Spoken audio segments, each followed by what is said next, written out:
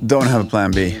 Go all in. There's no other alternative. Please welcome Joel Kinnaman. I'm gonna be the president. You're gonna flip me those motherfucking controls. What have you done to me? There's your pep talk. Like most people in America, my introduction to you was in The Killing. Yo, Biff, how's it hanging? And then now here you are, like the hardest working man in Hollywood. Like you're all over the place. You have to fall in love with the craft. Finding acting gave me this whole purpose in life. And then I would start getting panic attacks. I would throw up every time before I went on stage.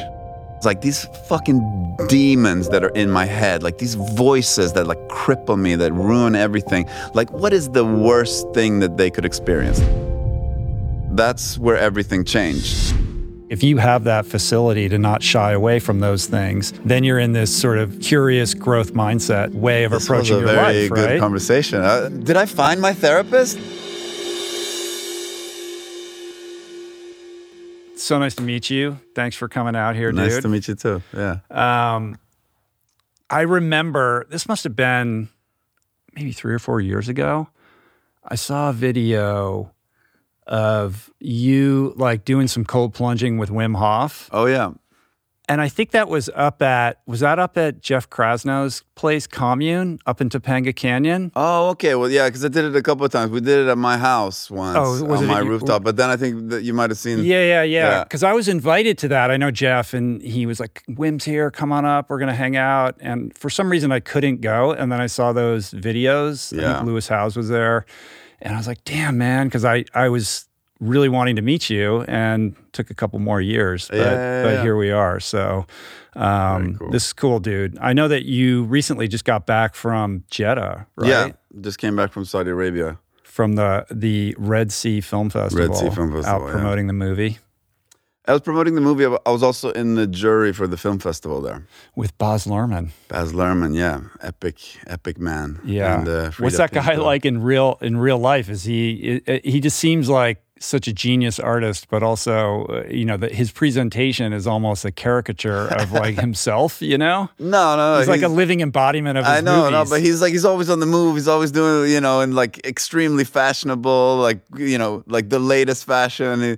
He's a cool cat. But I really enjoyed spending the time with him and the time that we got to spend in the jury there, because we saw some incredible films. It was actually a really, really good experience being there. It was it's a country where, movies and music were illegal 6 years ago. Mm-hmm. 6 years ago, women couldn't drive. And we were sitting in a movie theater, like an open theater with, it was a hardcore, like Pakistani feminist movie with like a trans lead. And we were in the audience with maybe 30 women that were wearing like niqab, where you only see the eyes. Mm-hmm. And people were like cheering at the end of the movie. And you're just looking around and I was like, times are changing. This is cool, yeah. Like a really, really special energy among like young people and, women artists. It was a pretty profound experience being there, I got to say. I've been to Jeddah. I've been to a couple places in Saudi Arabia, and there's few places that you can travel to where you're like, wow, like I'm far from home. Like it is different here, I mean, that was a number of years ago. It was probably like 2015, 16, something like that. I can't remember but exactly. I mean, then it was, that was closed. Yeah. Closed Saudi Arabia. Very different place now. Yeah. And there's like a thriving, like growing film like industry there. Because I know, weren't you supposed to do this Neil Blomkamp movie at exactly. like Neom? Yeah, I was supposed to be shooting it right now, actually. Wow. So it got bumped. I mean, hopefully they'll put it together, but for next year, but we'll see. Yeah. The Neom thing is wild. I mean, their whole thing is pretty wild, Also what they're doing, that they're putting so much into education. I mean, like kind of what sets them apart. I mean, I don't want to sound like I'm a part of the Saudi, tourism bureau, exactly. SponCon here. Yeah. And they have to pay me a lot more for that. But no, but it's they have the population base to really have a domestic industry that kind of clashes with the outside world that's coming in, and it's pretty cool. Yeah. So you're here mainly because Silent Night is out. Yeah. This movie is fucking unhinged, dude. Yeah. It must have been a trip to shoot that movie, and I think it's. I mean, the movie's great. It like fires on all cylinders. It is, just this sort of straight revenge vigilante, story about this guy with the special twist of there being like zero dialogue. Yeah. With the great John Woo, who hasn't made a movie in the U.S. in like 20 years, right? Yeah. How did that come together? I mean, the invitation to like star in a movie by John Woo must have been a cool experience for you. Yeah, it definitely was. And then it being paired with, sort of being in some ways like a cinematic experiment, that there's not a single line of dialogue in the movie. So I wanted to, I started out as a theater actor and sort of in Swedish cinema, and then I moved over here, and over the course of my career here, I've done more and more action, or I've done some action, and I enjoy that part of it. But I always want to find some action thing that is also paired with like real drama and a real acting challenge, so I don't feel like that part of it sort of stagnates. And so this, on its face, really had both of those elements, to get to work with one of the, legendary directors of film, and then also having that element of there's no dialogue in it, and you have to. It's just it was one of those things that really taught me to be, taught me new things about my craft, and that's kind of hard to find when you've been doing it for as long as I have. You would think that not having any dialogue that you would have to internalize and memorize would make it easier, but it's actually the opposite, right? Like you have to be super aware of all of your like sort of micro expressions and everything, because you can't fall back or rely upon words to convey anything. But it's also, I realize that, sometimes you use your voice to sort of get away with maybe not having quite the emotional charge that you need for a scene, and it's like, and you kind of bullshit your way through it. And you see you see that expressed best in like American TV, like shitty TV. I call it American whisper acting, where it's like, how could you do this to me, man? How could you? And it's sort of like what actors do, and I've been guilty of that as well, where you put an effect in your voice to make it sound more emotional, but you don't really have that emotional charge there.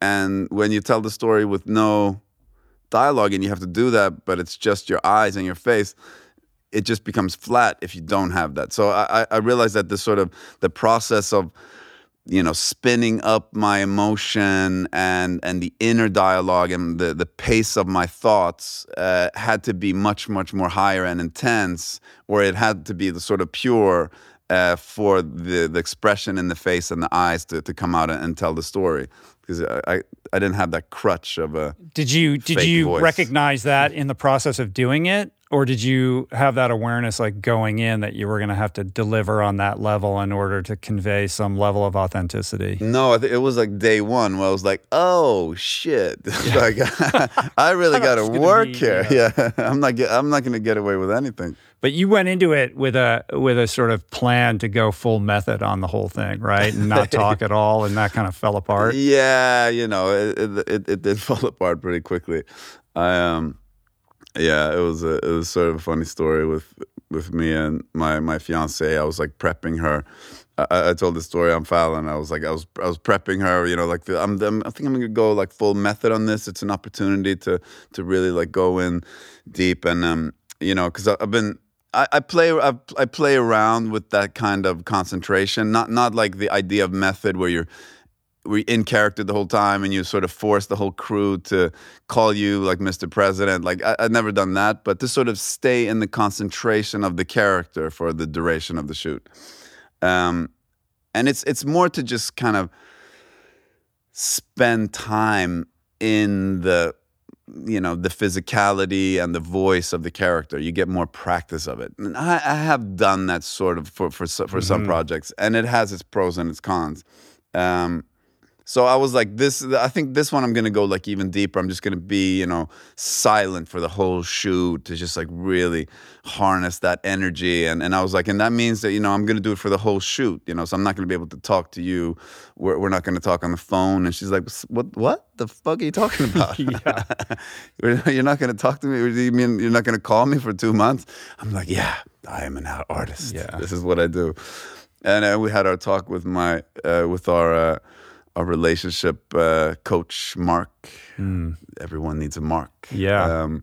And so I had her all prepped up, and she was like, "Okay, like I want to be there for you and for your process, and this is going to be really tough for our relationship, but let's do this." And then, like, I didn't even last like. I landed in Mexico City and like called her before I went through immigration. This will start when I get to set. Yeah, exactly. And then yeah, whatever. Yeah. So, but it's also like the real of the story is I also very early realized that if I step back and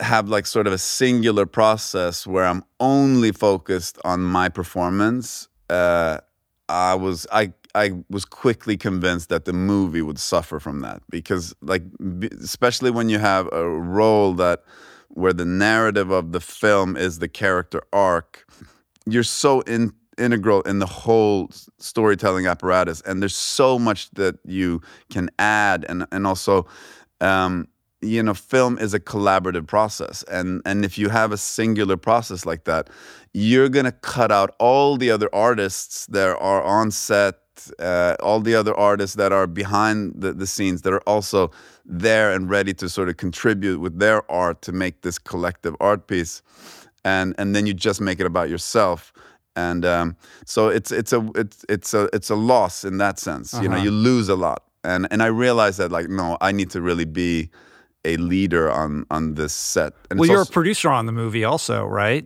Yeah, that's not so important for this, but yeah, but it's also John is sort of, he's like a quiet, reserved, like he speaks with a very low voice, and so then there becomes other voices that are strong. It can be like the first assistant director that sort of runs the show, and overall, the tone of the set can shift and become something else, and that tone can seep into the film as well. So for me to like kind of step out of it, then I can't add for me, it's really important like to create a good vibe on set, and to have as many people sort of feeling creative as possible. Well, when you're the lead, you set the tone for everybody, right? And if you're brooding in the corner and not talking to anyone, like what does that do to the the esprit de corps of everybody else? And then also, if you want to get feedback from Wu on your performance, you're going to have to talk to the guy. I know. Right? Like, it was the dumbest idea to be quiet. I don't know why. I'm glad I came to my senses really quick. It would have been an absolute disaster. There's a lot of like sort of shared DNA with this movie, with like the Wick series. There's no Wick without Woo. Like John Woo, sets the stage and the template for everything that we love about John Wick. Yep. But in that kind of shared sensibility, these fight sequences are like really grounded in reality. Like you're not a superhero, like you're actually fighting. The choreography feels realistic. It doesn't feel maybe it's heightened a little bit, but it doesn't feel like it's not something that wouldn't actually happen, because you're not intended to be, any kind of superhuman person. You're just an average dude doing it. But the training had to be intense. I mean, you get this great montage, and you get, like the whole Rocky thing, and like, I saw it more as Team America, fit guy, but like, what was that like getting ready to like, be able to show up with your shirt off like that? Yeah, no, the key is you take all the steroids. And then you do 3 push-ups every morning, but really lots strong of videos. Push-ups. Is Joel natty or not? Like, every time there's something, there's videos that are like, what's the protocol? What's the reality of like the Hollywood trainer culture? Yeah, I mean, You definitely, vitamin T, and then. Okay, you heard it here. No, I mean, I've sort of figured out how I like to train, and when you've done it a couple of times, it becomes kind of silly, the whole sort of shirtless scene. I feel silly, Get putting the so arm much butter out. Yeah, and all that. exactly. But for this, it was an important. It's important to show that the transformation, Sure. because he is this sort of. But in reality, nobody would look like that, from training in your garage, that because that's mostly diet and vitamin T. But yeah, it's when you've done it a few times, I know how to just kind of train and eat. You look like that for like 24 hours. Exactly. Yeah, you can't exactly. sustain that. That's what it is. But then when it comes to all the stunt training and that work, that's sort of an accumulation of skills, I guess, because I've done a few action movies over the course of the years, and I ended up working with the same people a lot. So because we've been working for several years. For this one, and this was sort of when my producer side sort of came into it, I was able to bring this whole sort of stunt team into this, and the fight team at least, and because the guy that I was playing wasn't any kind of specialist or martial artist or didn't have any skills. The way that we wanted to make it exciting was to make the fights like really frenetic and messy, and so me and Jeremy Marinas, who was the fight coordinator on this, who was also a fight coordinator on the Wick movies, and he's gonna be a great action director in his own right.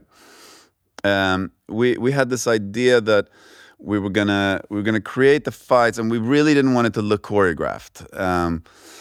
And the way that we wanted to get away from that was to sort of to create these sort of anchor points of choreography, where like a couple of moves, that this gets slammed up against the wall, but then then he gets loose and gets all the way over there, and then the way that we get there is sort of improvised, and it is frenetic, and the hard thing that can be with doing that is that most stunt performers, they're trained to be very careful with the actor, and that's where it can look a little soft. Mm-hmm. And so I like Brazilian Jiu-Jitsu is one of my like passions in life. So I would train a lot with the guys I was working with, and we would do some light Muay Thai sparring as well. So we became really comfortable with training with each other. So when it came to the more improvised parts of the fights, we were sort of comfortable with enough with each other to sort of turn up the intensity in those moments. And and you have these scenes where I was working with this guy Vinny. We did this fight sequence with in the script. It's like the suited man. It's the guy that I take captive in the beginning. And we had a really cool fight scene in there, but it was one scene where he was like like pushing my face up, and I looked at the monitor. I was like, Vinny, look, like your fingertips are not like they're sparing my face. You can see it. Like you gotta dig. So it was a lot of me sort of pushing the stunt guys to like not go easy on me. Yeah. So but if you're grappling with them, then they know where that edge is, how far they can push you. Yeah, because they know I what you're choke Vinny unconscious on occasion. Yeah. And then on top of that, there's all the driving stuff. Like, so you're doing it. It looks like it's you in the car doing all that. And not all of it. I had all the drifting and all that kind of stuff. Yeah, I was. They taught me how to drift, and so I can do some shit, but then I had Jeff, who was my driving double, who's like a wizard on the wheel. He was doing some of the wider shots and so there's a combination. There's a level to what I can do, but I was doing quite a bit. Like I have some funny videos where because we were practicing for a long time, and we put John in the car once while we were rehearsing, and we thought it would be funny, and I drove John around and just spinning out with him. So yeah, I did. I started drifting a little bit, and he was like, "Okay, good." Go back. And then he was like, that's wild. Not fun. You don't like that at all. On the day-to-day, like, jiu-jitsu is your jam? Like, what's the like wellness fitness routine just on a normal day when you're not prepping for a movie? What does that look like?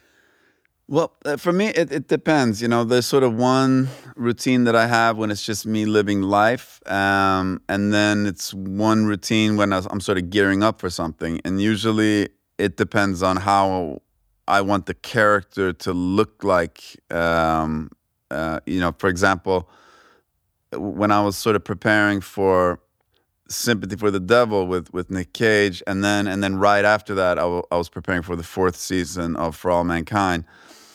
I was for 4th season of For All Mankind, I'm playing 72 years old. So I had this idea that I needed to lose a lot of weight.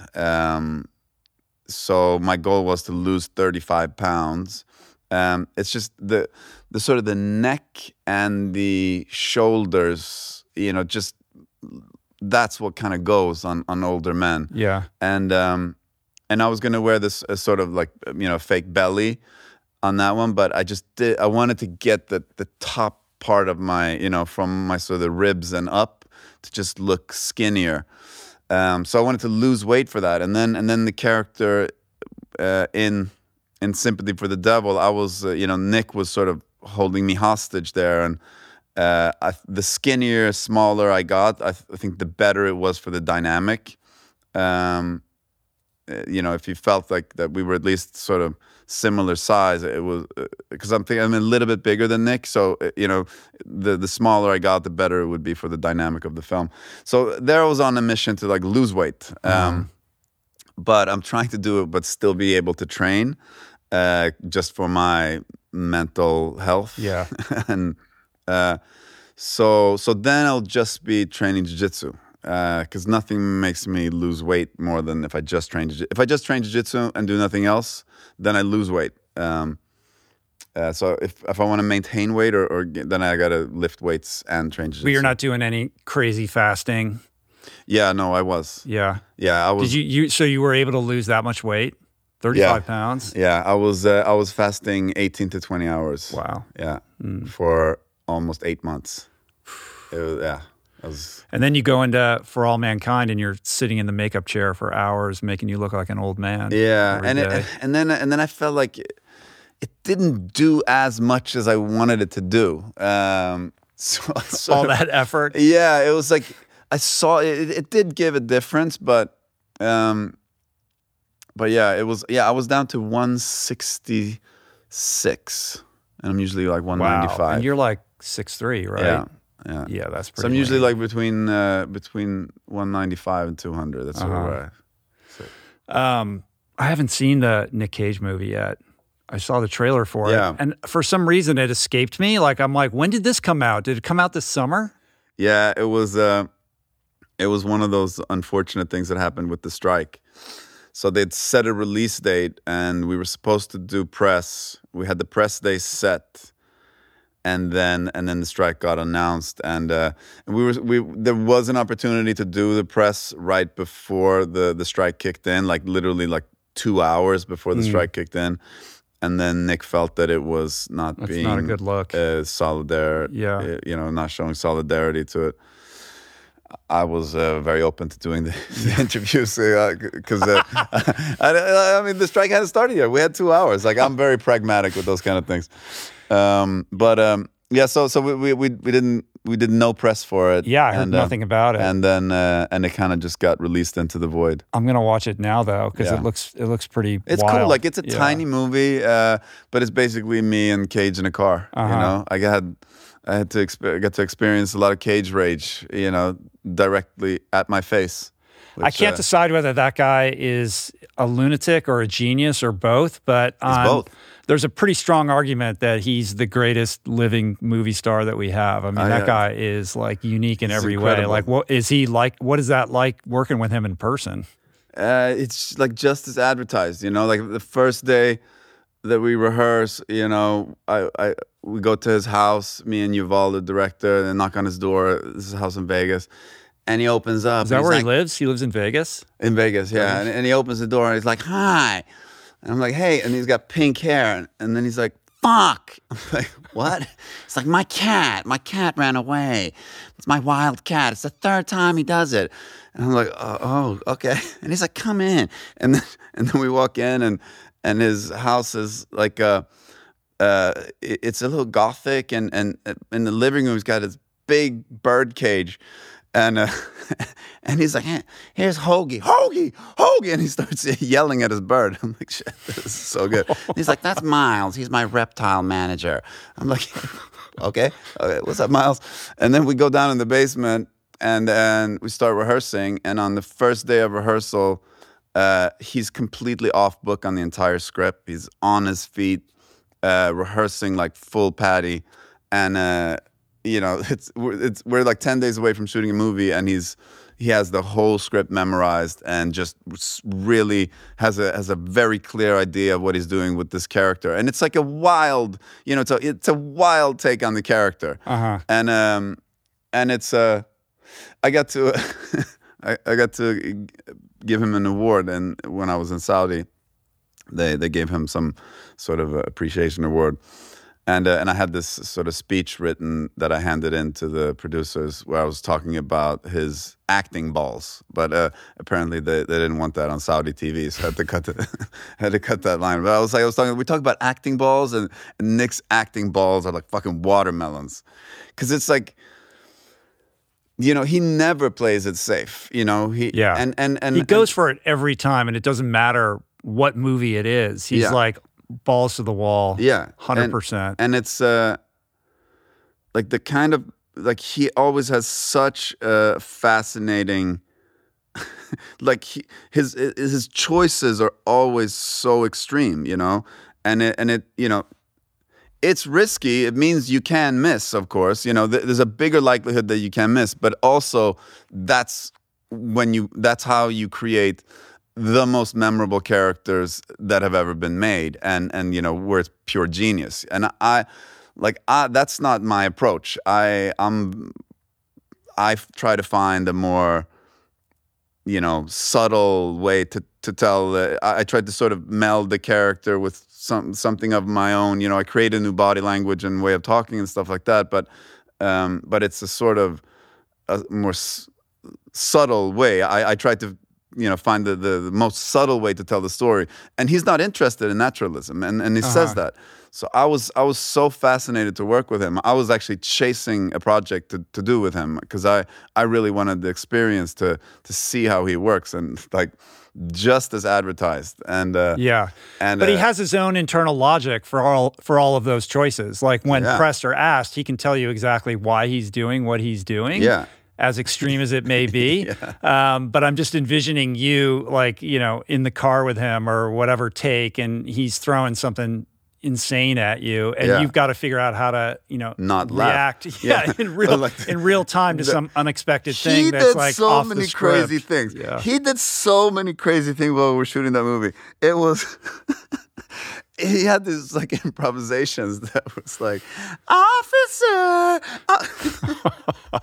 Now I have to watch it. Is it streaming? Where can you see this? Yeah, I think it's on Hulu. I think it might be on Hulu. He is the best. I love Nick so much, and I'm so happy that like he exists, and that, I mean, I was pinching myself many times, but he made it like impossible to act sometimes, you know, because he would just go into these like really absurd improvisations of him, like, you know, it was just like jerking off his like massive imaginary dick while the police had just pulled him off. He was like, officer. He was like doing these Oh my God. This is impossible to have in a movie. and I think a lot of the things he was doing kind of to entertain himself as well. But yeah, he's a genius. Yeah.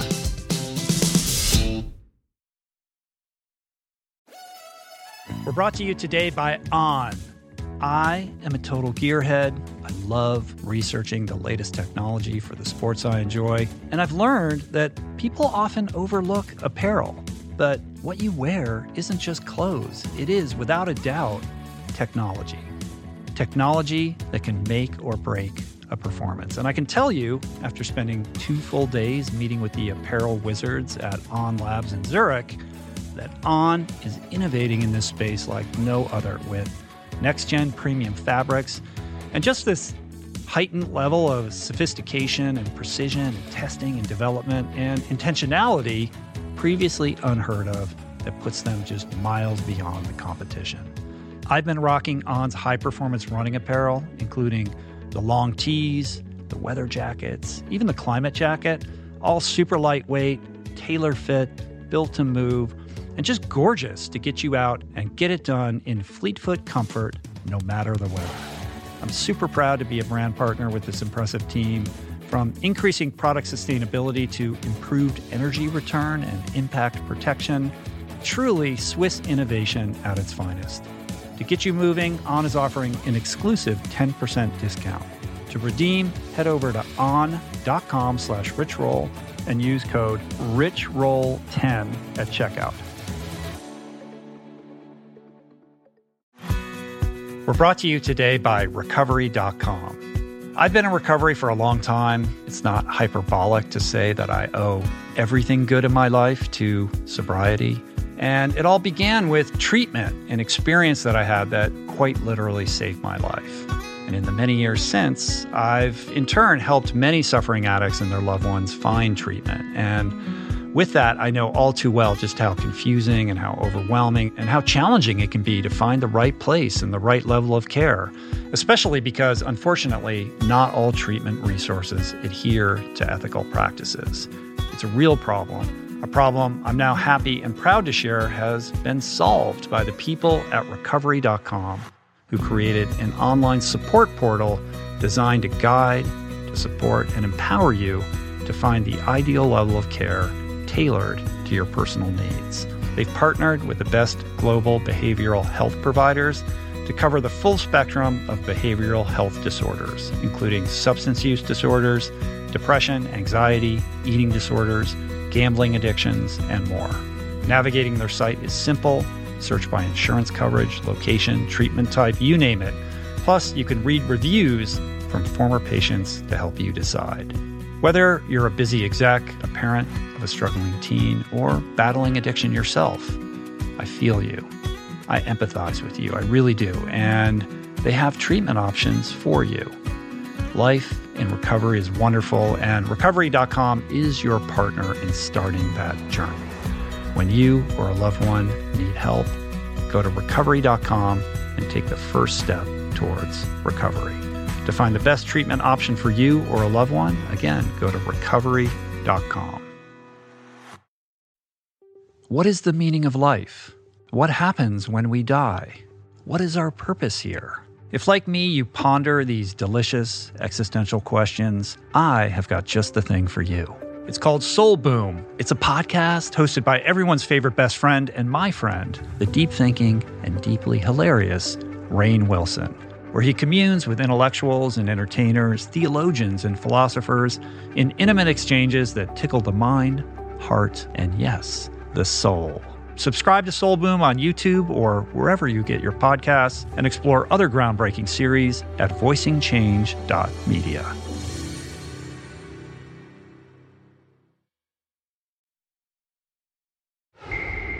Speaking of, making more nuanced choices or kind of being intentional about how you inhabit a role, I mean, I think like most people in America, my introduction to you was in The Killing.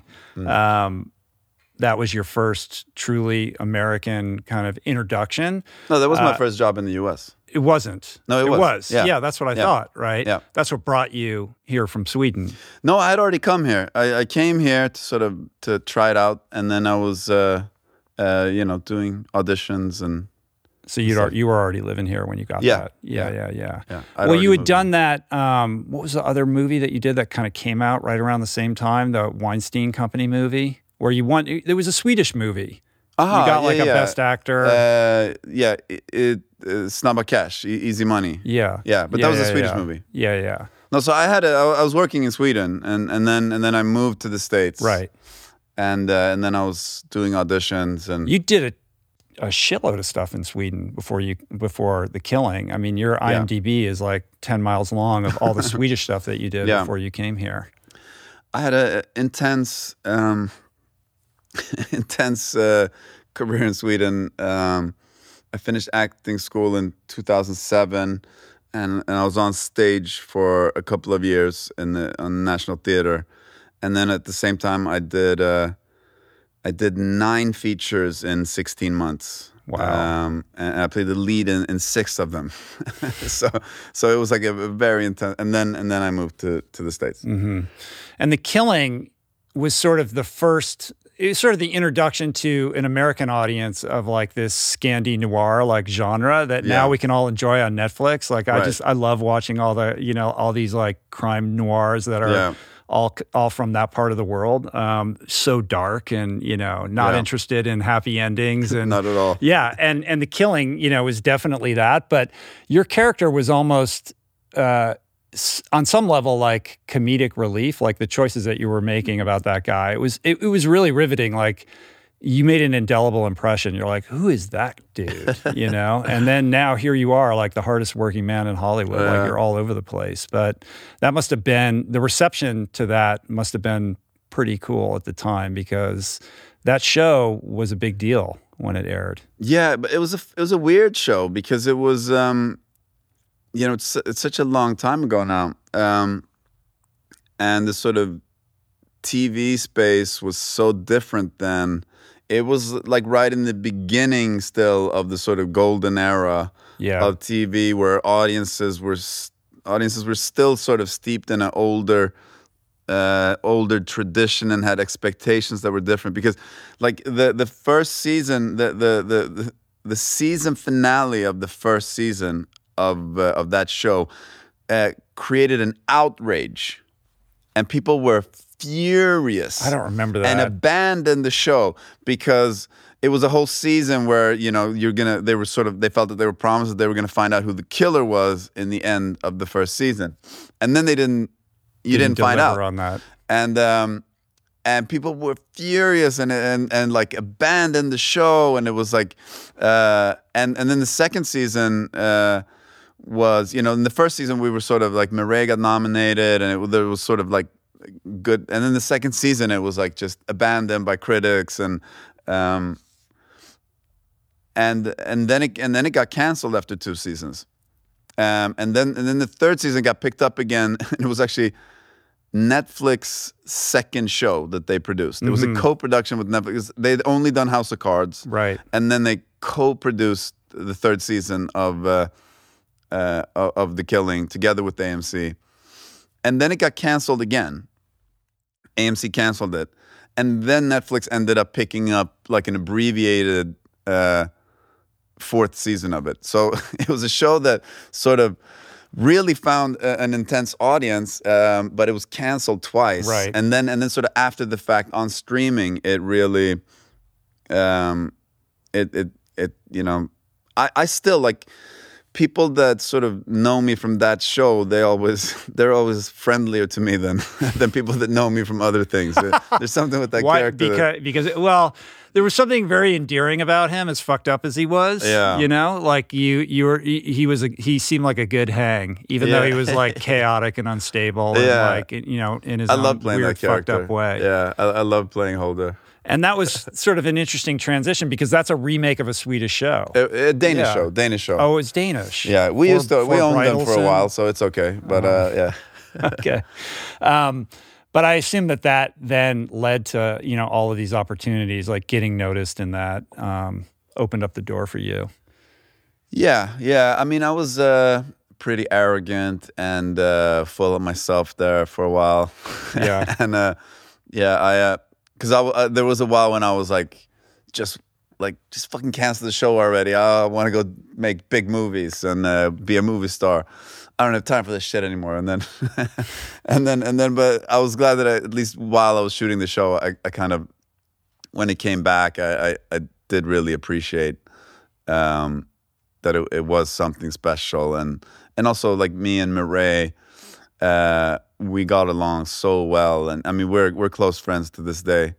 And then what was really special with that show too was, I mean, we had so many great directors. There's so many like feature film directors that came in and did episodes. But Jonathan Demme, the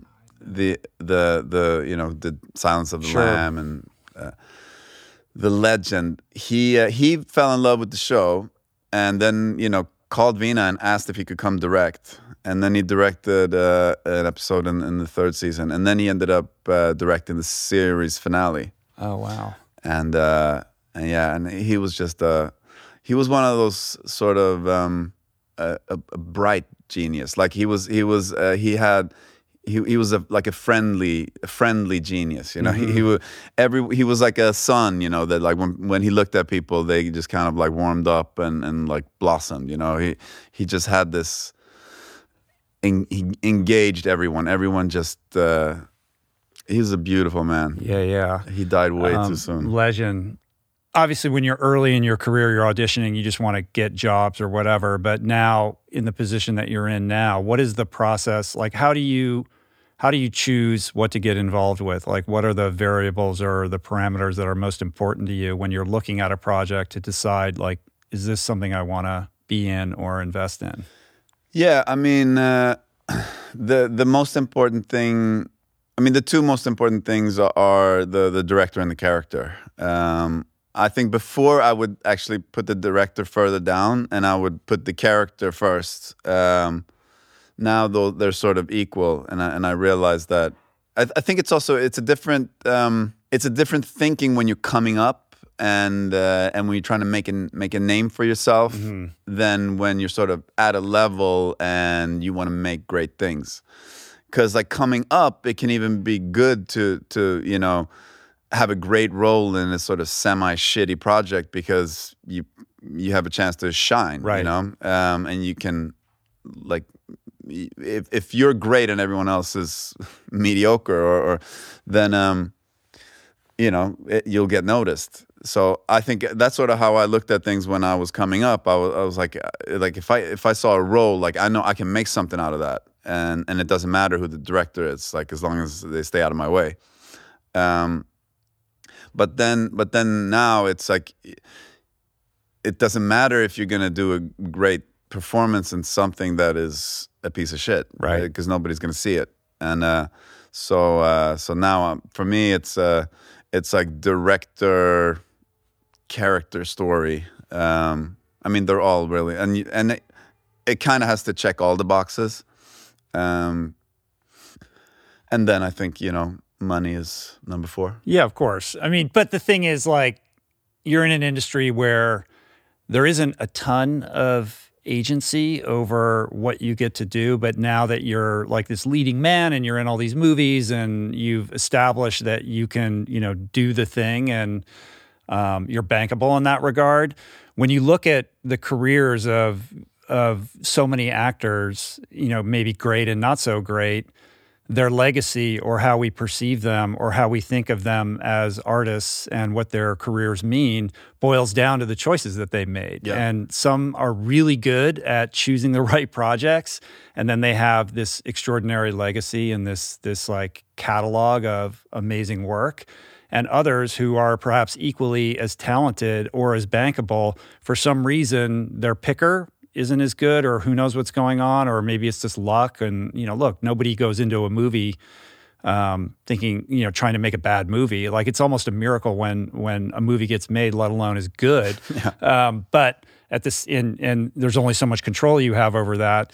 But you see these people and you're like, oh, if they just done this, or they hadn't done that, or whatever, and then suddenly they're out of the game and their career is on a very different arc or trajectory. So those choices that you make become like really mission critical in terms of how you think about your career and the longevity of what you want to do and what you want to stand for as an artist.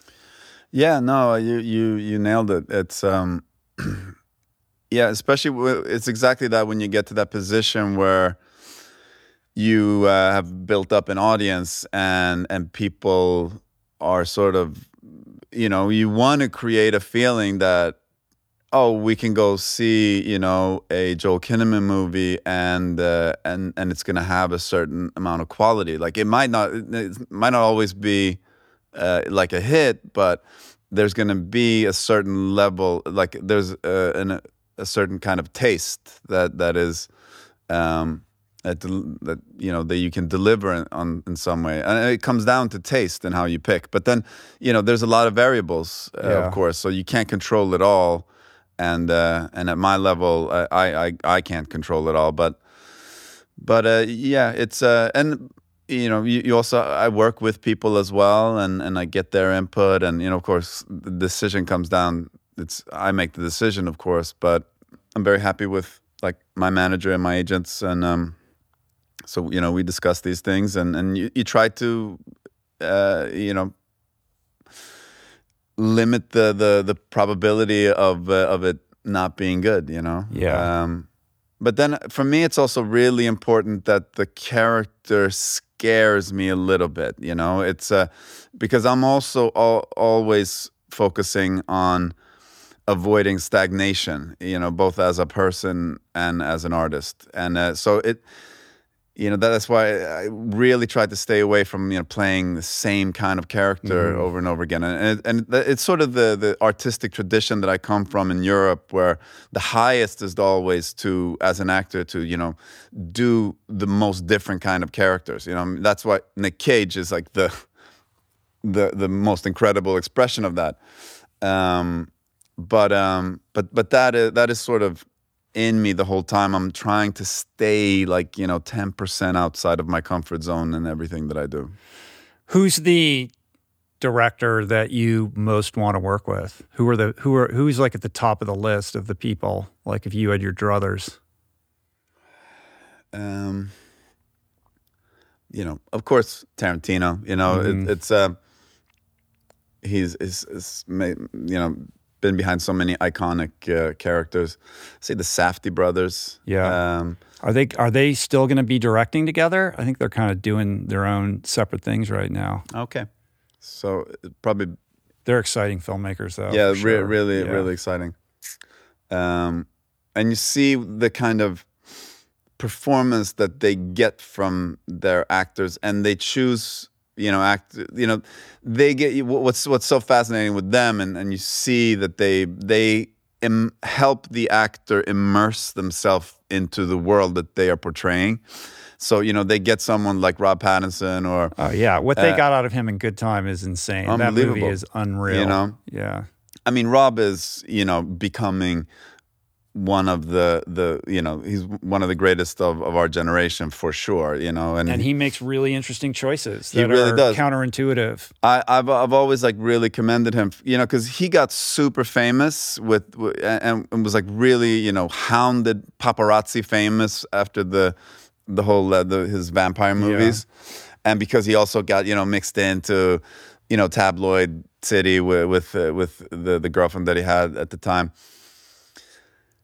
So he had that like really high level of fame. So the studios were throwing every spandex suit they could find on him, and he just would not put them on. He didn't do any superhero stuff or anything that would that other actors would like kind of jump on, because it's a kind of a straight ticket to A-list level where you can really be bankable for bigger projects.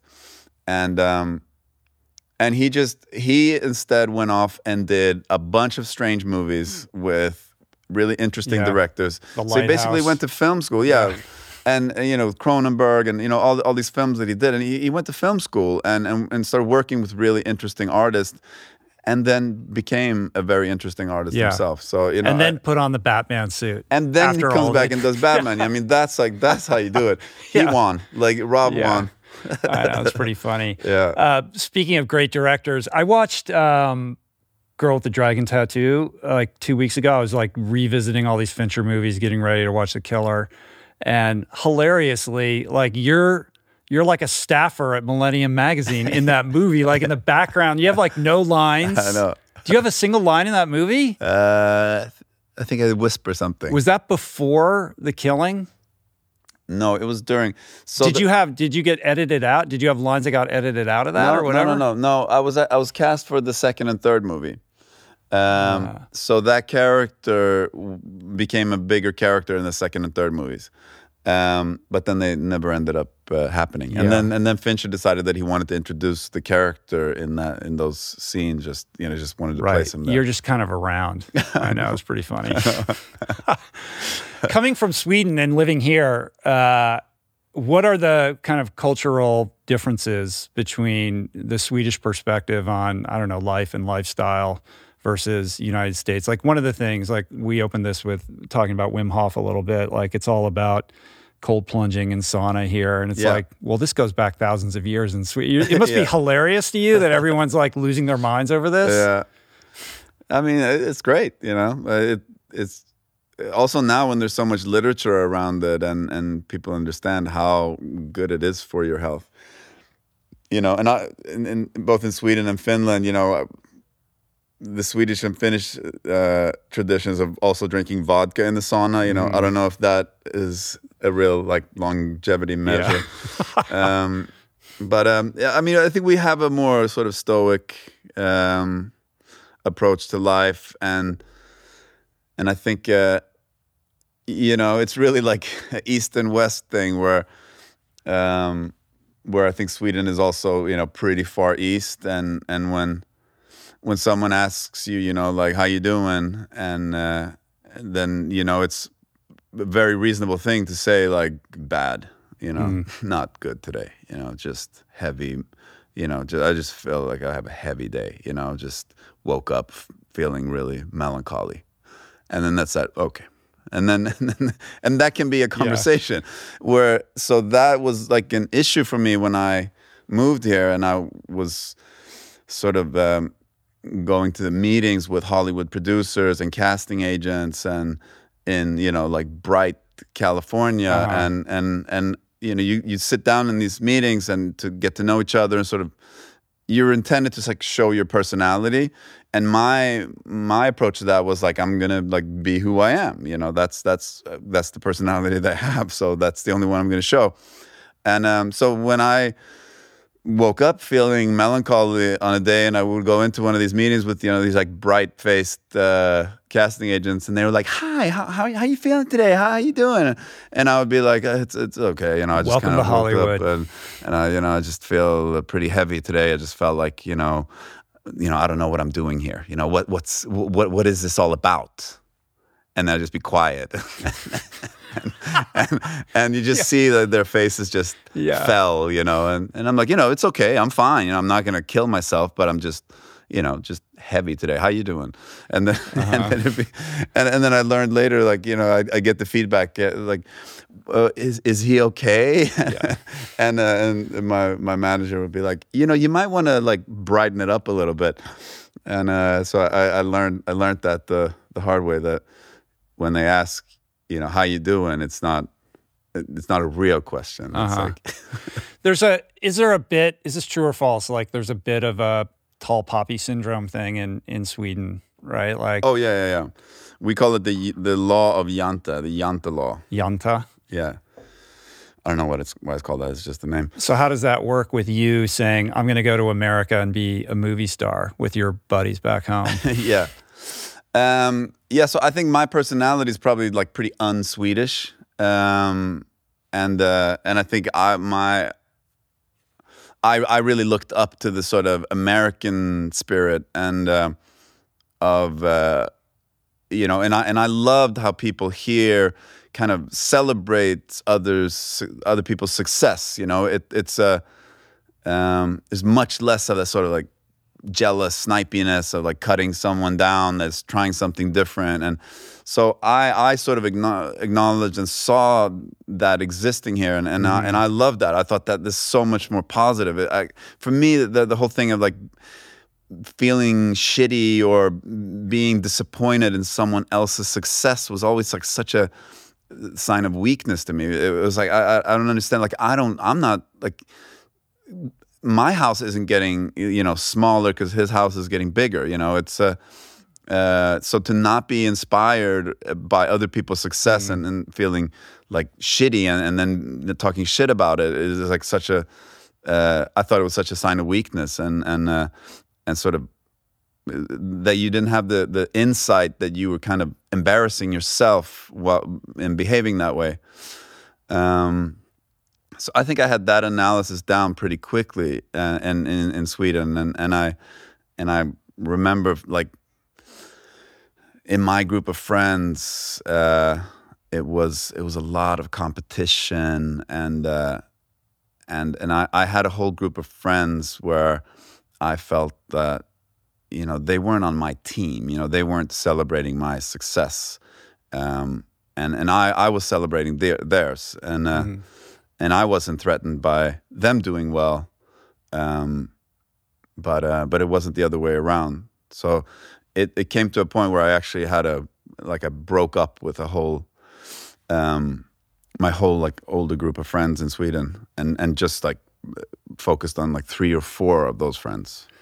You had done a lot of work in Sweden as a young person. I'm sure, in that country, people knew who you were. And then at some point you like took a break, right? And just traveled. Like, I don't know if you quit acting, but you were like, I'm done for a while. And you went and did a whole bunch of different things and had weird jobs and stuff like that. Was that like an intentional way of like just getting perspective on what you wanted to do and who you wanted to be, or what was that all about? That was actually before I started acting. Oh, it was? Yeah.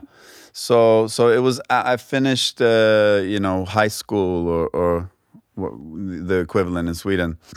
And then I went to Norway and just had a bunch of odd jobs to save money to go travel. And I hadn't made up my mind of what I wanted to do. So I had this idea that I was gonna work and travel for 7 years before I made up my mind of what I want to do with my life. That's a lot. 7 years. 7 years. Why 7? I mean, it must be like I'll take a year or something. Yeah, no, I don't know. It was that's just something I had in my mind. Like my whole family is sort of travelers. Everyone's like been sort of a backpacker. My dad is a crazy story, but even my mom and all my sisters, we've all been, going traveling around the world, and that's been a big part of our family culture. So it was just something I wanted to see the world, and I had no idea what I wanted to do with my life, and wasn't very confident in anything. I wasn't particularly good at anything. I didn't have any sort of academic prospect, like because I kind of fucked up school. So it was just I was just gonna make money. I was pretty good at like hustling, making money, and then I was gonna go travel. That was sort of my idea. And how did the acting thing come about then? So I'd actually done a TV series when I was 10 years old. So I had like a childhood acting experience. And my oldest sister, she was an actor. So she sort of introduced that it was a profession. And then I got this opportunity to do this like TV series in Sweden. So I'd had a childhood experience of it when I was 10, and then sort of forgot about that. And then some of my friends were actors. They were going to acting school. There was a couple of them. So I had this like childhood experience of it, and then I had these friends that were doing it, and then after like a year and a half of traveling, I just had this idea like, maybe I'll try that. Maybe I'll try that. And then I started working with my friend, Gustav Skarsgård, who's Alex Skarsgård's younger brother, and Stella Skarsgård's son as well. And I started working with him, and he was kind of shaking his head, but I didn't give up, and he gave me enough confidence to kind of continue. And then I decided that I was gonna try out for the National Theatre School, and I worked with this actor, with an older actor. I got a hold of an older actor that agreed to like work with me, and I was working on this this monologue from Long Day's Journey into Night by Eugene O'Neill.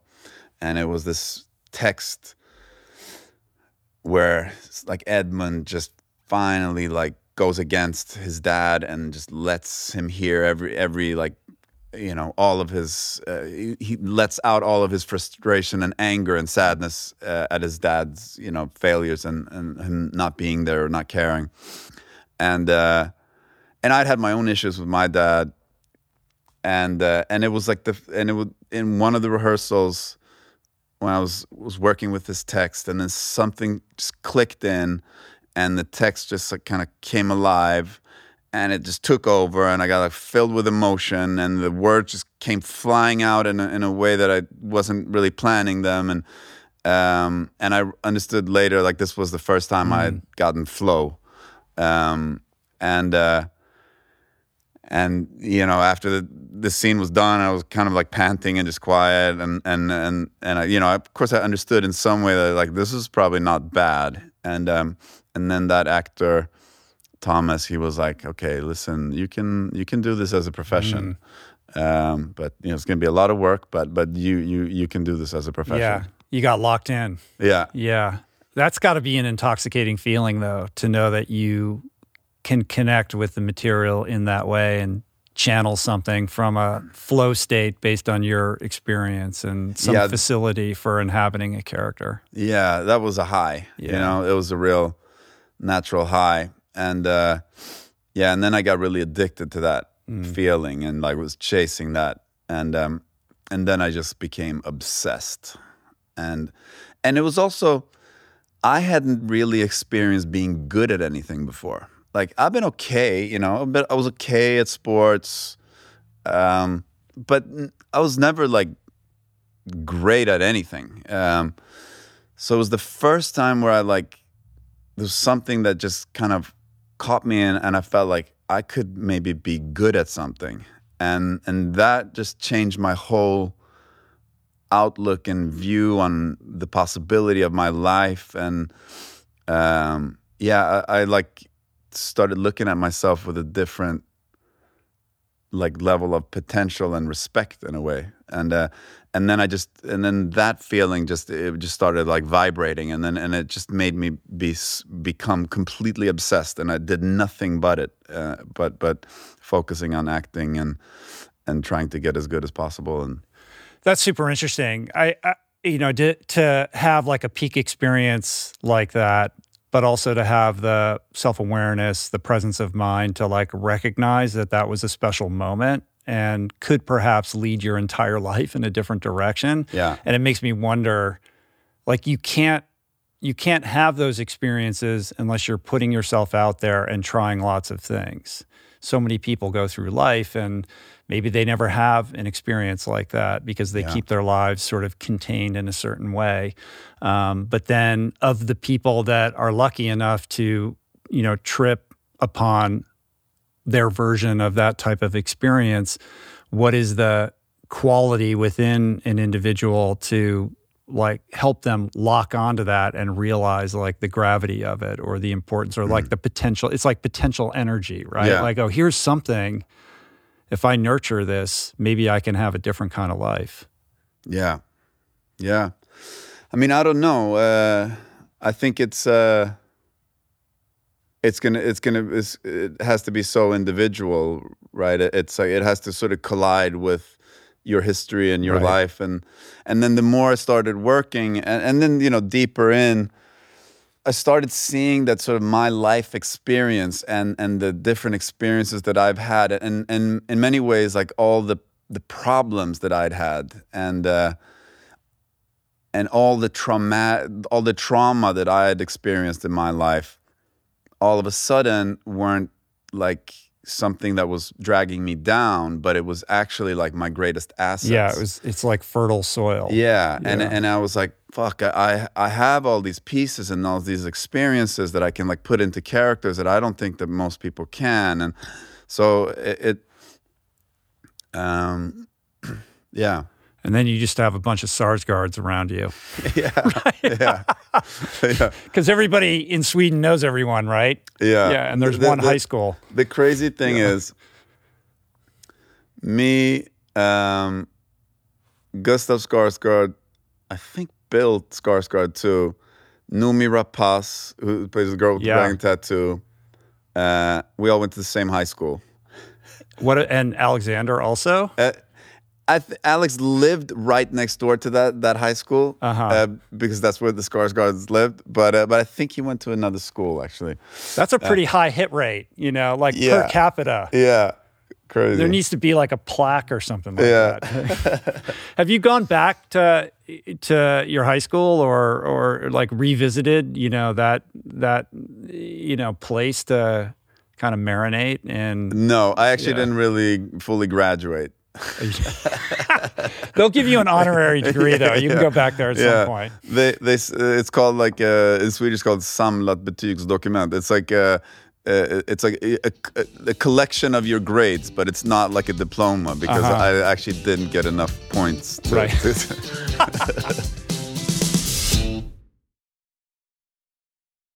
You are listening to this podcast because you care about improving your health and your well-being. But this quest is incomplete if you have yet to add my friend Dr. Rangan Chatterjee's Feel Better, Live More podcast into your listening quiver. An RRP favorite and someone I'm personally quick to call when I'm in need of good advice. From nutrition to mindset, fitness, and relationships, each episode is packed with the tools you need to become the architect of your health. Subscribe to Feel Better, Live More, available wherever you get your podcasts, and explore other groundbreaking series at voicingchange.media. There are certain rare people who have a powerful voice and know how to use it. My friend Amanda de Cadenet is one such human. The podcast is called The Conversation because it is the conversation, a groundbreaking series of raw and honest exchanges on the issues that matter most: mental health, sex, politics, ambition, gender roles, and more. Listen to The Conversation wherever you get your podcasts and explore other groundbreaking series at voicingchange.media.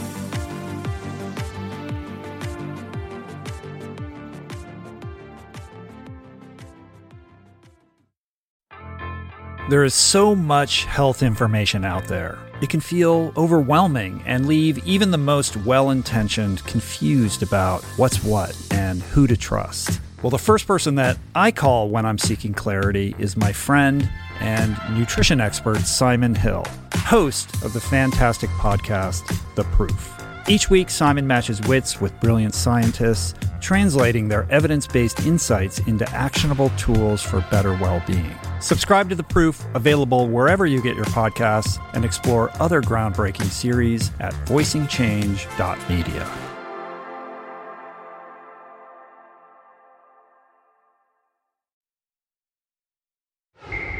You have a place in Sweden now, right? Yeah.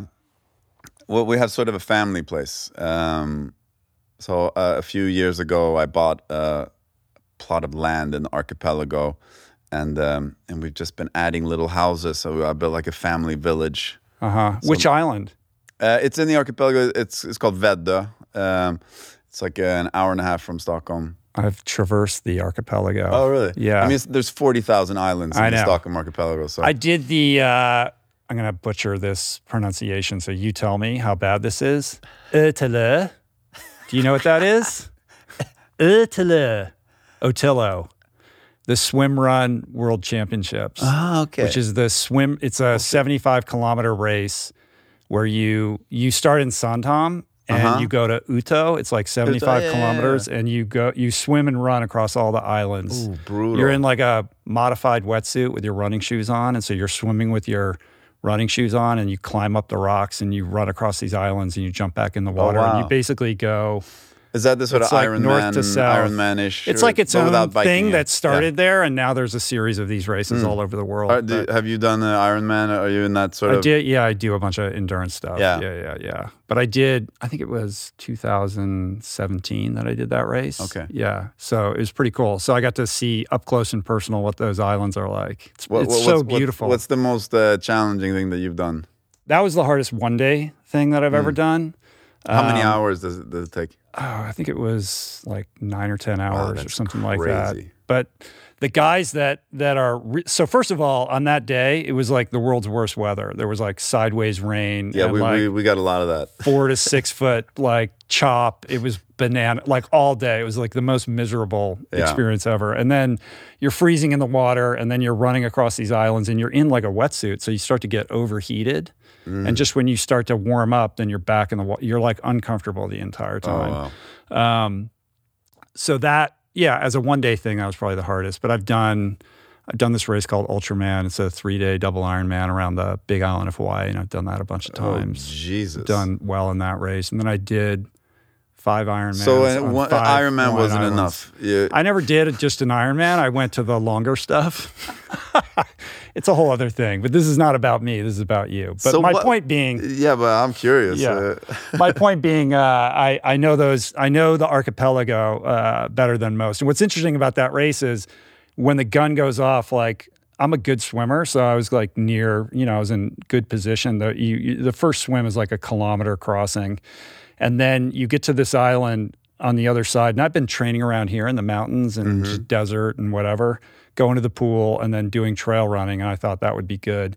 And these like Swedish special forces guys who train year round on this course to win this race climb out of the water, and they're dancing on these rocks like ballet dancers. And everybody's falling, and some guy cracked his head open immediately. It's not... it's like an obstacle course as much as anything else. Yeah. Yeah, it was wild. Wow. So maybe we ran across your island. I don't know. Your compound there. But, midsummer, like that time of year in that part of the world is just the greatest thing. Yeah. Yeah, it's pretty epic. We have, like on our property, we have this, we have a sauna it's legally a boat. So it's like on a raft. Initially it was to get away from having to apply for building permits. It's hard to get building permits close to the coast.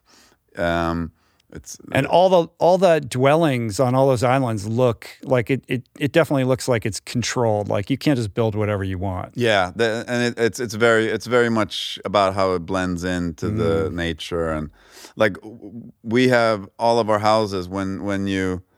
It's like 6 houses now on the property, but when you come from the ocean, you almost can't see them because they're all colored like the wood. It's wood colored and with like blue, so it kind of blends into the sky. And that's very much a sort of Swedish aesthetic to like you sort of nature is the highest, and you want to leave as little of a footprint as possible. So that's also the laws. Like you can't have too much glass because it creates glare and wow. Yeah.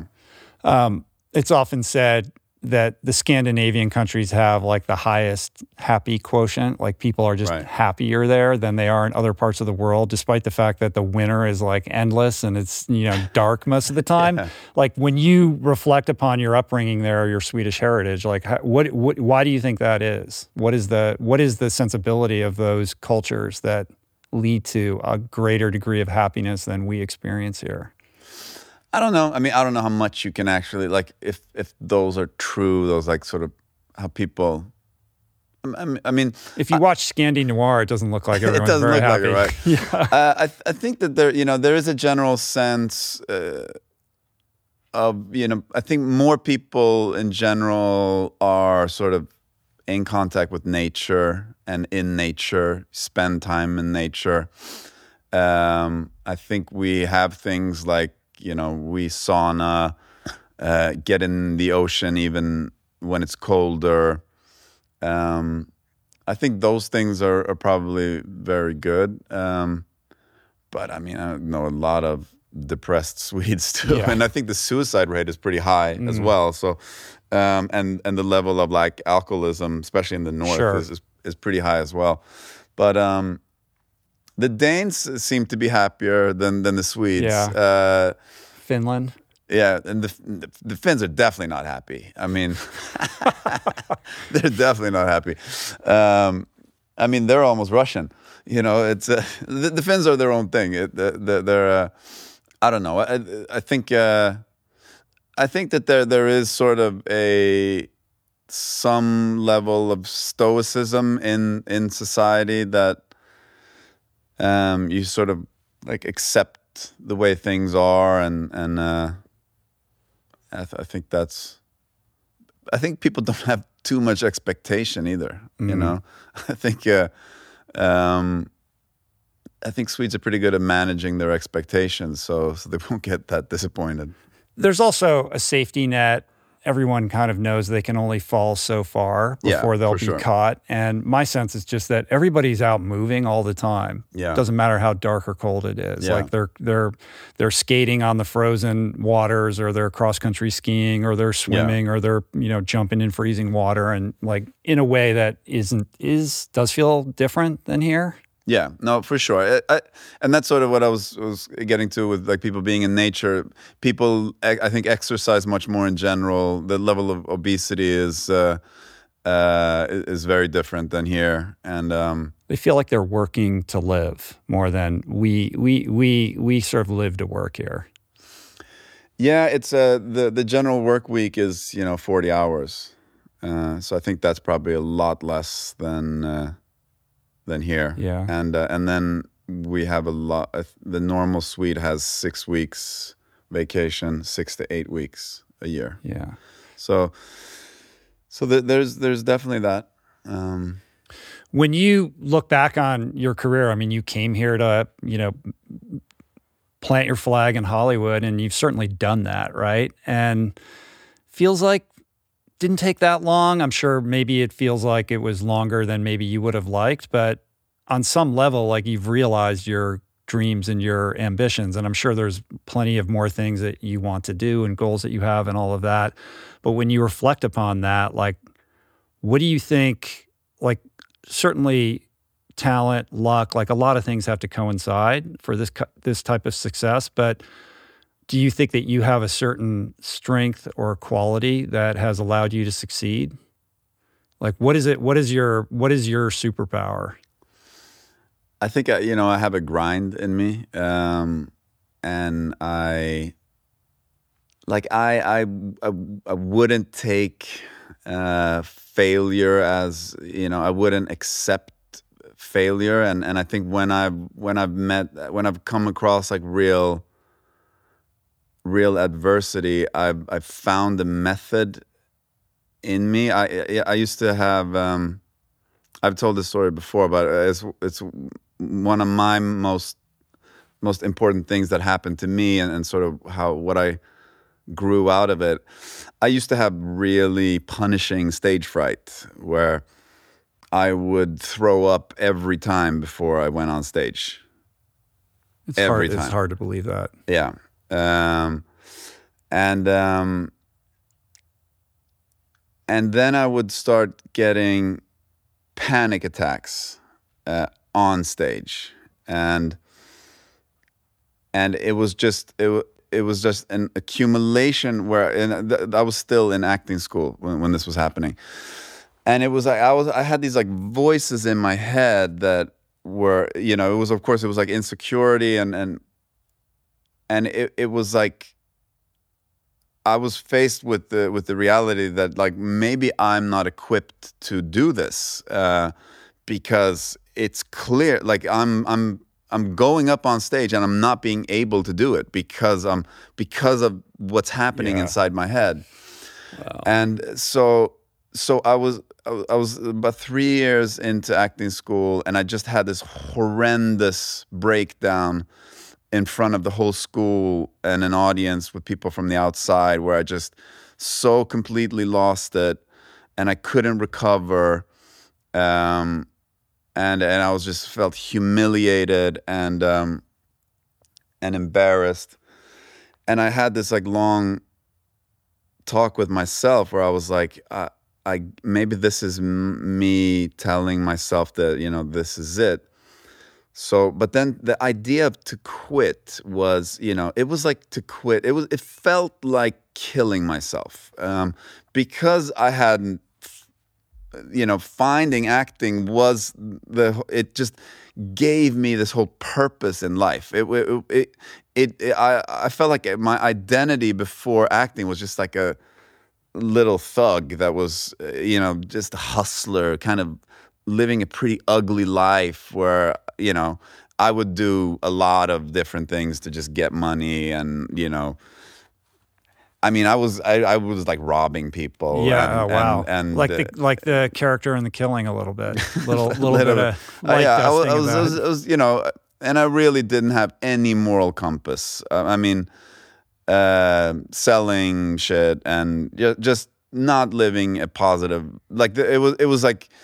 I don't think that I would have ended up being a career criminal at all, but it was just I was just living a negative life and with shitty people around, and then this acting thing just really like opened up something for me. It was like a possibility. It was like a window into a different life and feeling. And I understood later it opened up a window of like feeling differently about myself. So when I was sort of confronted with this. It was so devastating, and it was, and I couldn't accept it, but I didn't know what to do. I didn't know what to do. I didn't know what to do. So then in that darkness, I sort of came up with this like Hail Mary of an idea. I was like, these fucking demons that are in my head, like these voices that like cripple me, that ruin everything. Like, what is the worst thing that they could experience? Like, what is the worst thing? And then I figured out it would be to do like a monologue on stage where I'm like just me, nothing, and I just and I was like, okay, I'm gonna do that. I'm gonna challenge these. And the next project that we had in school was we had our own projects, and it was like a 3-week deal where we got to do our own thing for 3 weeks. And most people took it as sort of a break. They did like one scene together, like 4 people did one scene. And I found this play called Howie the Rookie. It was like this play from Northern Ireland, and it's written for 2 people, where the first person is then featured in the second storytellers, and I did both, and I ended up doing this play. I ended up creating 16 different characters that all had like a different body and a different voice, and I started rehearsing this play like I was obsessed, like I was possessed, and it was like an hour. It ended up being like about an hour and 40 minutes long. I knew it by heart after 10 days. Like I was off because it was all I did. And then we presented it for the school, and I don't know. There was something I was like just overcome with. Like I was so obsessed with kind of defeating this. Like I guess it was fear, or I don't know what it was, but not accepting myself as a success, or I don't know what it was, like what those voices actually are, that sort of insecurity. But I played it and didn't trip on a word, like just smashed it, and ended up doing 5 performances of that. And then that play got picked up by the National Theatre. So I actually ended up continued to playing it professionally. And after that, because that's actually like really high difficulty level, because I had so many different characters, and I was sort of playing it in the format of like I wanted to sort of make it feel like Richard Pryor. Like a stand-up one-man show kind of thing. That sort of way of like talking, where the characters would talk with each other, and of course I didn't have the pressure of needing to be funny, but it had funny elements in it. But after that, then the first job that I got after I finished acting school was to play Raskolnikov in Crime and Punishment, and it was also the opening play of a new National Theatre with one of the best Swedish, maybe the best Swedish playwright that did a whole new revamp of. And I was on the stage for 3 hours and 40 minutes doing Raskolnikov, and I think that would have been like really crippling for me before this, for sure, but for anyone it was like a lot of pressure for that to be your first job. But after I have done this monologue, it felt like nothing. Like I had so much. It felt like so much easier. And that was the inflection point in my career. That's where everything changed. And I found a way to like create real confidence by facing my fears and going at it head on. And that I found that solution in that darkness.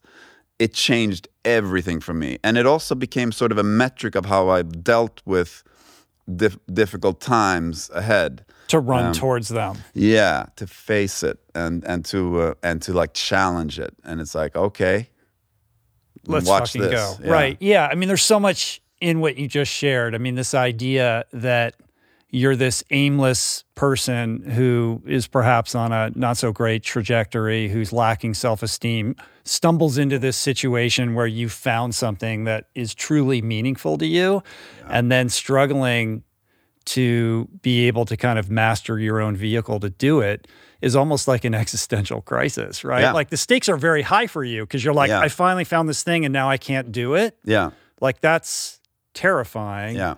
How do you resolve that?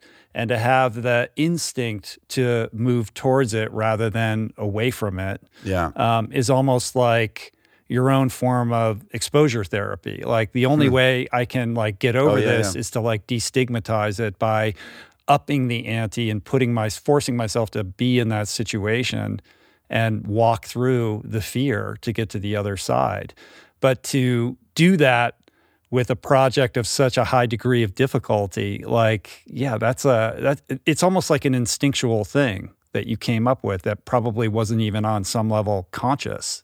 No, it definitely wasn't conscious. It just, I mean, it was kind of out of just desperation. Like, I don't have it in me to like kill myself, but to sort of give up would be to kill the potential of any life that I actually wanted to live. So to sort of give up on that was so depressing. So I think that's why I found the courage in a way to sort of. But then to have that muscle memory around running towards something that scares you. I mean, the question that I asked you is like, what, if you have a superpower, what is it? You said you know how to grind, but beneath that, it's that instinct to go towards the scary thing that spills over into every aspect of your life. Like if you have that facility to not shy away from those things, then you're in this sort of curious growth mindset way of approaching your life, right? This was a very good conversation. Yeah. I actually haven't I hadn't put those things together before. Do you find yourself doing that in other areas of your life? I mean, you mentioned that you have a relationship coach. Like that's another like you have to seek out, like you have to be willing to go into an uncomfortable place if you want to have greater intimacy in your relationships, if you want to advance your career. Like every category, the solution is always moving towards the thing that you wish you didn't have to do. Yeah. And I think also like the great things in life you get by putting in a lot of work. Like so like the relationship that I have, with the woman that we don't have an easy relationship. Like not long ago, we were throwing smoothies at each other in public, It was where's the differential? Like, where's the tension? Like, what's the issue that you run up against? It's all her fault, It's all. Tell it to the relationship coach. Yeah. No, we're both pretty stubborn people, and we both like to get it our way, and it's like sometimes it's like fire meets fire. Yeah. And we have a lot of passion and a lot of fun, but find it hard to compromise. And it's like we're gonna figure it out, and we're gonna have like a great big life. But it's gonna. You need a little outside intervention. Oh, to keep like it from going outside, off the rails. inside. It's like It's Mark, it's MDMA, it's all of those things. So psychedelics is part of that protocol? Yeah, for sure. Wow. Interesting. Yeah, for sure. Your mom's a therapist though, right? Yeah. So it's not like therapy is a foreign concept. No, but actually I haven't I've been trying to find a good therapist for myself. I haven't done much therapy actually. I don't have like someone that I talk with on an individual level, and I really need it. But I've struggled finding someone. But yeah, I think I grew up with my mom. Definitely always instilled a way of dealing with problems, talking about problems, like trying to getting to the bottom of like what's really going on. Like why did you throw this thing at the teacher? And yeah, you were like a hyperactive kid who was getting in trouble. Yeah. I think I was a bit of a nightmare. And how are things with Dad? Great now. We definitely had our volatile period, and also he was raised in a American way where he got his fair share of licks, and a little bit of that translated into our relationship. And so rocky during your turbulent adolescence. But it was he didn't know how to deal with me. He responded poorly, and he problems with his anger, controlling his anger, so but we got through it, and when I was, I think in my early 20s, we had this couple of really deep conversations where he apologized for some of the things that he had done, and we have a really beautiful and close relationship now. That's good. How do you stay grounded and right-sized with all the nonsense and bullshit that comes with the fame part of what you do? Yeah, it's I don't find it so hard, but for me, my level of fame, it's a little different in Sweden. It can get a little intense still, even though it's not as intense as it was, maybe 5 years ago. For me, it's really important to have like really good people around you that you have real friendships with. I mean, one big key is to not sort of play the fame game and just hang out with people that you hang out with because how they reflect on you. Do you have like a solid group of friends here that aren't afraid to tell you what's what? Yeah. You have to have that, but also I don't need that really. I know what's what, and I think that I had a period of my life where I got lost in that.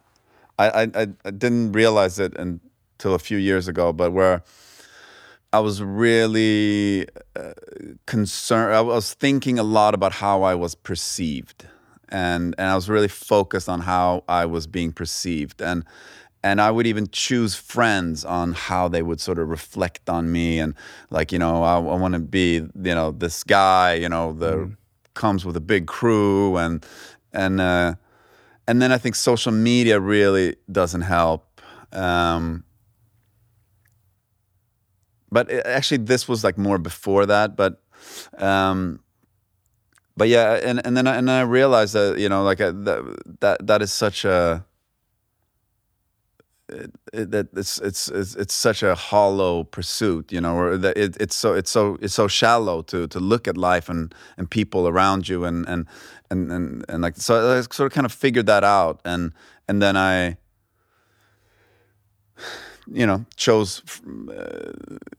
Stayed away from all that kind of stuff. I really haven't been chasing any of those sort of. There was a couple of years when I got a little bit lost in it, and I wanted to be seen with other famous people, and I wanted to be seen as someone that had a big crew that, rolling deep, Rolling deep, entourage, with the whole thing. Well, I've noticed that you've stepped back from social media. I mean, you used to share videos and stuff like that, and I went to your Instagram, and there's just like one picture, and you're like, clearly you're not participating in this anymore. Yeah. No, that was a great realization, how bad it was for me. And it just put my mind in the wrong place. For me, social media just made me look at my life and made me feel like I wasn't doing enough, that, I should have all these other things. I should be doing this. I should be doing that. It just gave me a bunch of anxiety. And I realized, like, I'm a pretty happy person. And I was just realizing that the anxiety that I was feeling, a lot of it was like coming from that. And then when I cut it out and when I removed all social media, man, it really changed me. Talk more about that. Yeah. First of all, it's so much noise. You just care and think about so much bullshit it's like gossip. It's basically gossip. You're looking at other people's lives and seeing, the fake version that they're holding up to the world. And so it's a bunch of noise, but then it also like makes you feel shitty about yourself, and it makes me feel like, man, I should be doing this, I should be doing that. Why don't I have this? Why don't I have friends like that? Oh, all these like stupid thoughts that aren't based in reality and have zero value, but they're these algorithms are just like kind of feeding on insecurity, and as soon as I cut it out, like it just like all faded away, and I realized I wasn't missing out on anything. I mean, I miss out on some economic opportunities of endorsement deals and stuff like that. But it's okay. I make money in other ways. Yeah, I mean, you're legit established. Like, it's really not necessary for you. I can imagine for somebody who's coming up, like, this is what you have to do, and you have to be active here, and this is how unless you develop or cultivate some level of following, it's more difficult to get cast or whatnot. Yeah. You're kind of past that, so you don't have to worry about that. But on some level, as an actor, it doesn't serve you for the public to know so much about you, right? No. Like, your job is to be subsumed into a character. And there's something about the mystique of like not knowing what this person's private life is all about that I think makes you more potent as a performer. But the incentives of our modern culture are all moving in the other direction. Yeah.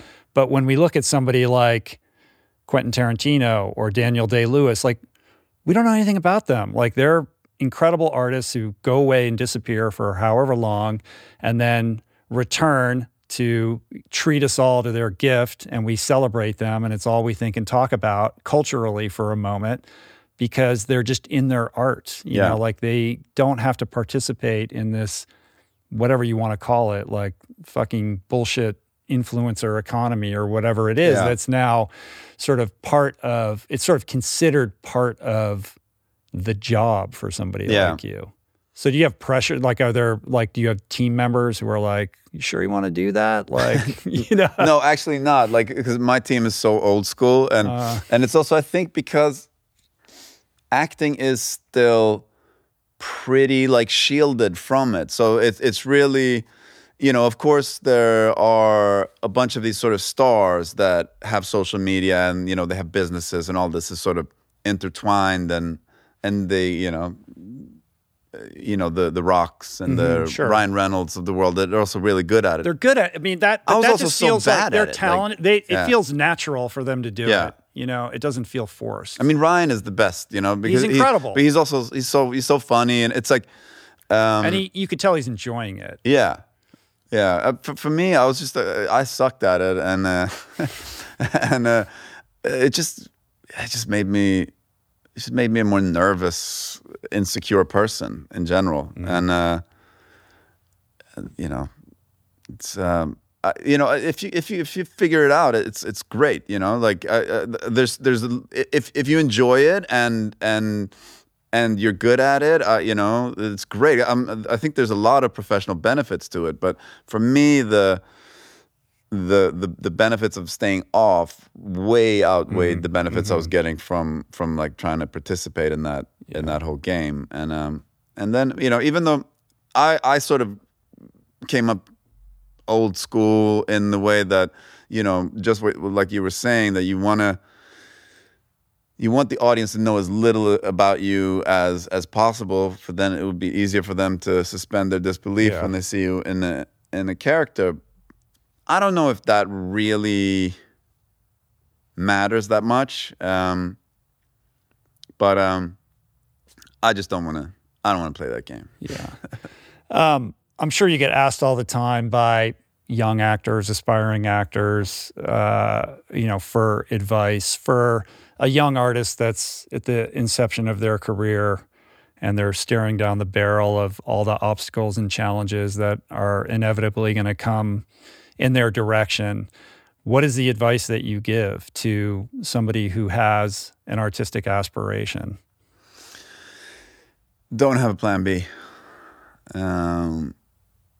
Go all in. There's no other alternative. If you have a plan B, as soon as it gets tough, that will weed out all the pretenders. And you got, and it's like, and that's the scary part, you know. But it is a high risk, high reward endeavor, and the competition's so high. There's so many talented people that want it. You know, there is a great life at the other end of it, with both artistic and monetary reward. So, you know, of course, it's a really attractive best case outcome. But if you want to get there, it's like just being talented is not going to be enough. So you gotta become.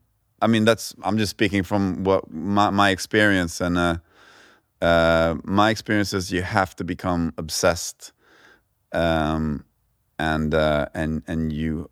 I think you have to have a singular focus. So that means, you know, at least for a part of your life, being prepared to sacrifice everything else, and just do that. I think that's the only way. But you know, if there's another way, that's great. But that was sort of what worked for me. And when I've talked to other friends that also have kind of gotten through that sort of needle, or been able to thread that needle, it's patience, persistence. Yeah, and like, I mean, my goal was, when I started out, I didn't have like Hollywood in mind at all. For me, success looked like being an actor that, you know, is on stage and sometimes gets to do like TV and film, you know, in Sweden. That was like success. But I also saw that you have to be like top 10, top 15% of the most successful.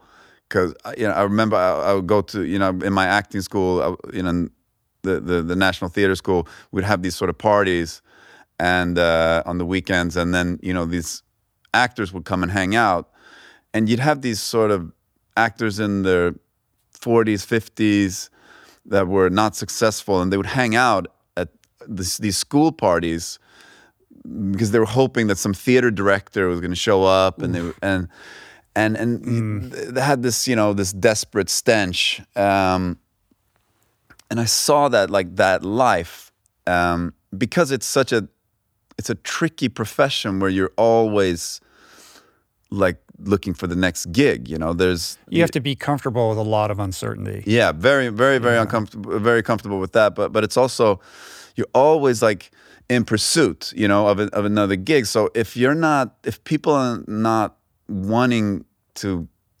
if they're not asking you to dance, you know, you're going to be standing there on the dance floor, and if you do that too long, I think it does something to you that's not good. You become insecure, and also because it's so paired with who you are, it's a difficult profession to be unsuccessful in. That also becomes repellent to other people. So it's a cycle, right? Yeah. Because the more desperate you are, the less people can read that energy, and it moves them in a direction opposite to where you are. Yeah. So I actually, even though I had this sort of enormous, I felt this gratitude, and I found this, this passion for this, and it created a positive identity for myself for the first time. I also saw this, and I actually vowed to myself that if I'm not in the top 10% of my generation after 3 years, I'm going to quit and I'm going to do something else. That's something I told myself. I don't know if I would have. Yeah, I was wondering, like, if that had occurred, do you think you would have done that? I don't Because know. the other piece here that I think is really important is that lights on moment where you locked in and you had that flow state experience, and the lights went on and you realized, like, this was something that you could fall in love with. Like, that's not about a career. It's not about, paychecks or anything like that. That's about, like, something inside of you that needed to be nourished. And I think that speaks to, like, the authenticity of the journey that you went on. Like, what does this mean? What is the why behind it? I think. Because the why is the only thing that's going to sustain you, especially if you don't have a plan B. That's true. Yeah, I think maybe that was something that I was telling myself, to push myself, because it is a tricky thing that but it is also what I to really, like, when people ask me like how to do it and how to like how do I get famous and how do I and I'm like, if you start in that end of fame, then you're done. You have to fall in love with the craft, and you have to become obsessed with the craft, and continue to hone that, and then, like, the success will come. And I think I think that's it too. But it is a tricky profession to get stuck in, if you don't. But I think the only way is to go all out and to just and be relentless. The crazy thing about it is that it's one of the only career paths where your entire life could change overnight. Like, audition, and then, pilot or whatever it is, and, like, everything changes. So it's almost like this weird slot machine. I know. Not that it's all about luck. Like, obviously there's preparation and talent, and there's a lot that goes into it. But I think that sensibility, that as dark as it is or as hard as it is, that it could literally change tomorrow because you got a call back. Yeah. Can keep people in it maybe longer than they should. I don't know. Like, but I would imagine that you can create an unhealthy relationship with that fantasy of what a life could be, that detracts from the craft piece of it. Yeah.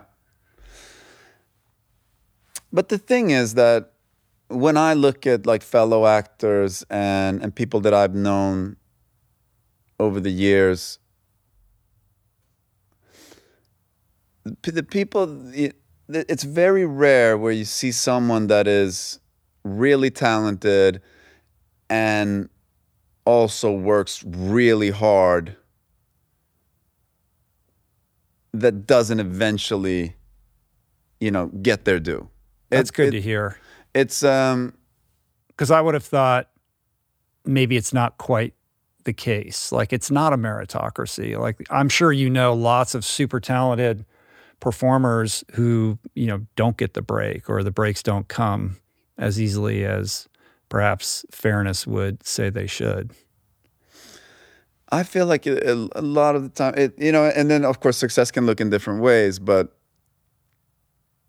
the hard thing is to kind of stay strong and to nourish your confidence while being rejected when you're sort of in this audition game. Yeah. And I think you have to find other ways to practice your craft, to like just do a play and to get on stage and put something together yourself where you're actually practicing your craft and where you can showcase it and not just do these 100 auditions. Right. Are you gonna get back on the stage? Man, I've been saying that for so long, and it's I've been actively looking, and I'm trying, but it's What's next? What do you got coming up? Well, who knows? It's this fall has been very frustrating with strikes and projects moving. It kind of, the whole business got shook up, so I've had a couple of projects push and fall apart, and I'm supposed to go shoot something. I was supposed to go shoot something in January. I think now it's pushing to March, and yeah, I had my whole year booked up. My whole year was kind of set, and then things fell apart, and then I had it set again, and so I'm not 100% sure. Yeah. The things that I have lined up are, half of them are sort of independent, and they're, you know, more vulnerable to change. Yeah. Well, I'm a fan, dude. I appreciate you coming to talk to me today. It's cool to get a glimpse into your life. Thanks, man. I really enjoyed this conversation. This is the longest. Is it? We can keep going. We can go for hours more if you want. No, but it's like I love podcasts, and I love listening to podcasts. So it's really valuable to have these like long form conversations. Yeah, cool, man. And I got some insights into myself here. Good. This was like glad to give you something. Did I find my therapist? Yeah. I'll serve that role for you. Come back when you have something more to talk about. I'd love to. I really enjoyed talking to you. I appreciate it. So did I. Yeah. So everybody, check out Silent Night. I think it's coming out on VOD like December. It's playing in theaters. It's in theaters so go now. Check it in theaters. This isn't going up right away, I think, but it will be available for streaming. Okay, soon too. I think on the 19th of December it's available on VOD. And For All Mankind. For All Mankind streaming. There's so many things I wanted to talk to you about. We didn't even get to go deep into all of that. So yeah, I'd love to have you back, man. Yeah. If you'll come back, I'll be back. All right, for sure. Peace, dude, bro. Cheers.